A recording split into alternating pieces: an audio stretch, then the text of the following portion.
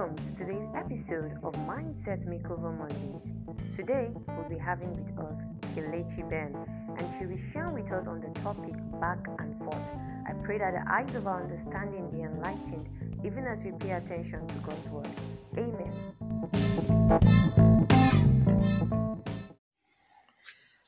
Hello everyone, I am Kelechi and I will be speaking on back and forth today. Before we go ahead, I would like to read you a poem. I don't understand myself at all, for I really want to do what is right, but I don't do it. Instead, I do the very thing I hate. I know perfectly well that what I am doing is wrong, and my bad conscience shows that I agree that the law is good.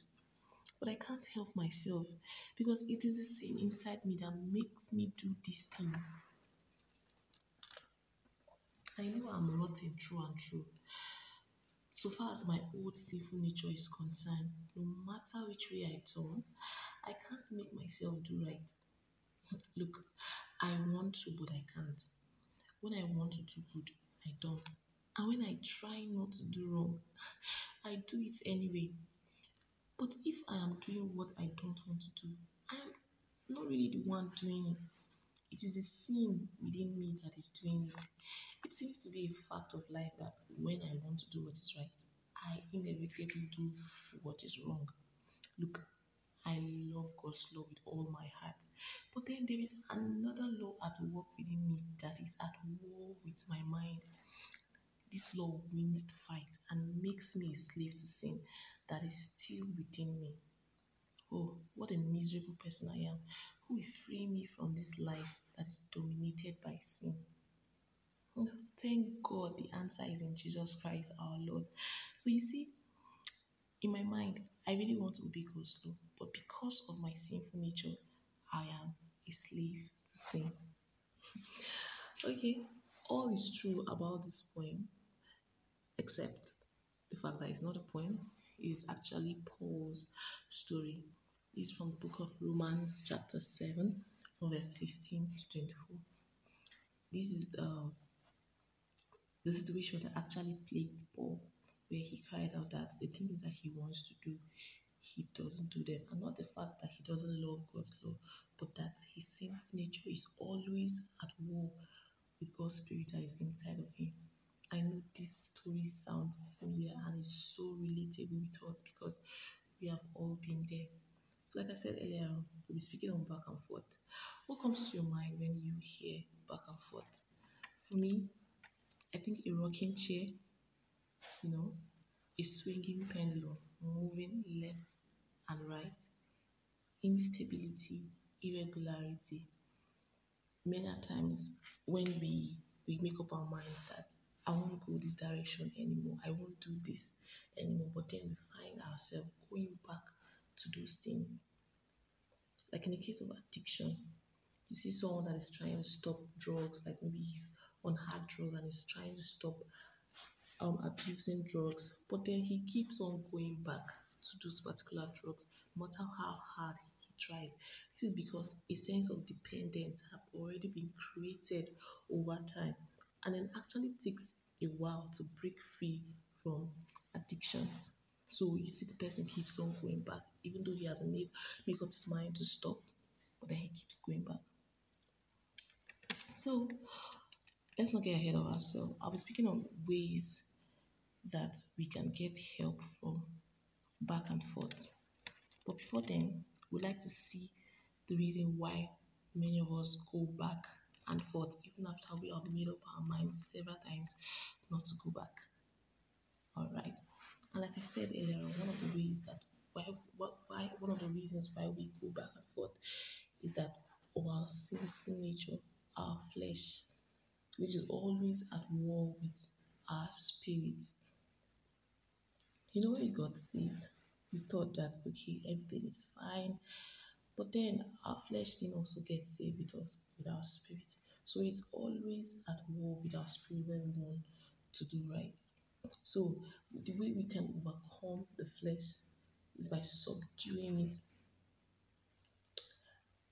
The next Living a life without prayers, without God's word, without a community of believers that you belong to, this can make you go back and forth.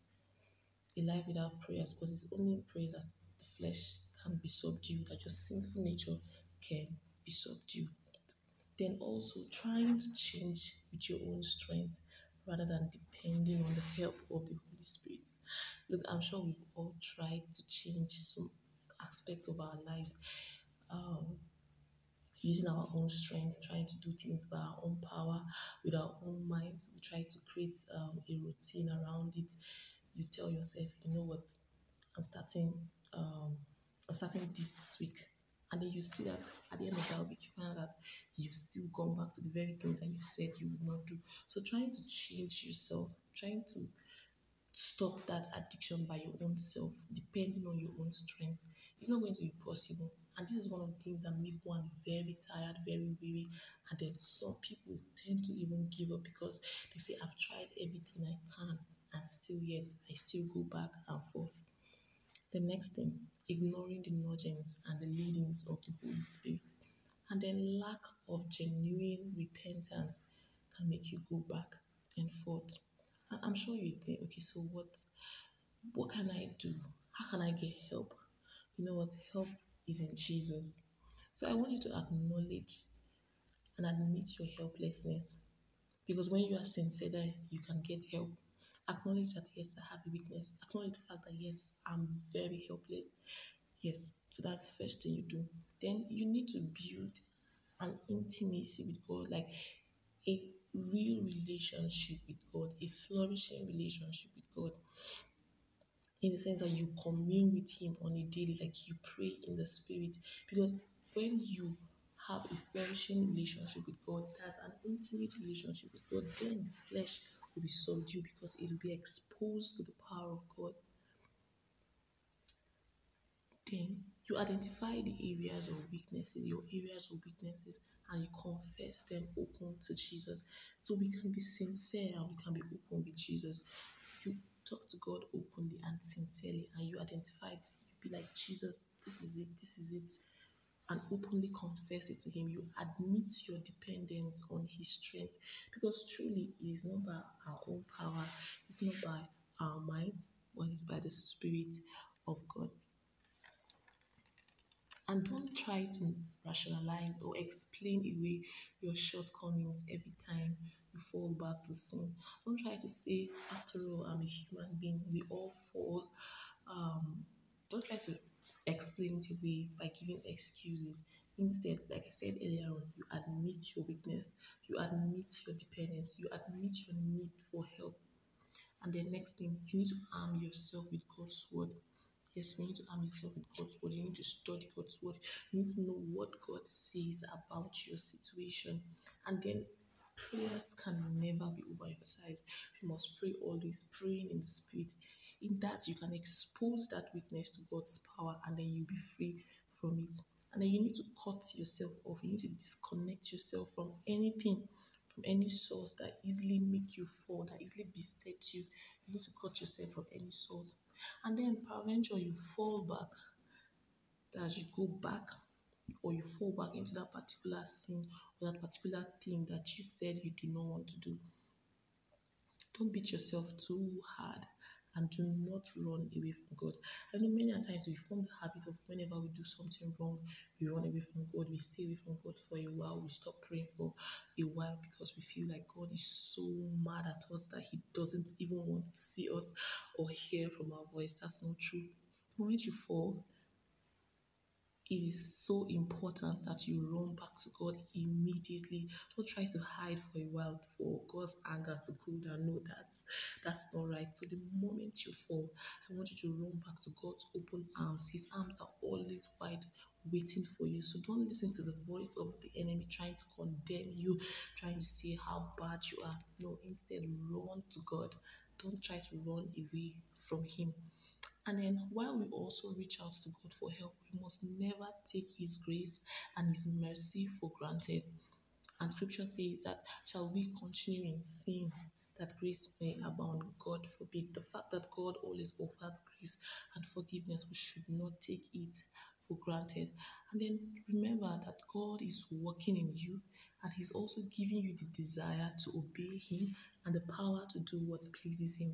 This takes us back that it is not by our own strength, neither is it by our own power, but it is by God's Spirit. So it's my sincere prayer that God is going to work in all of us and give us the desire to obey Him and then the power to do that which pleases Him. Help is in Jesus. Thank you so much.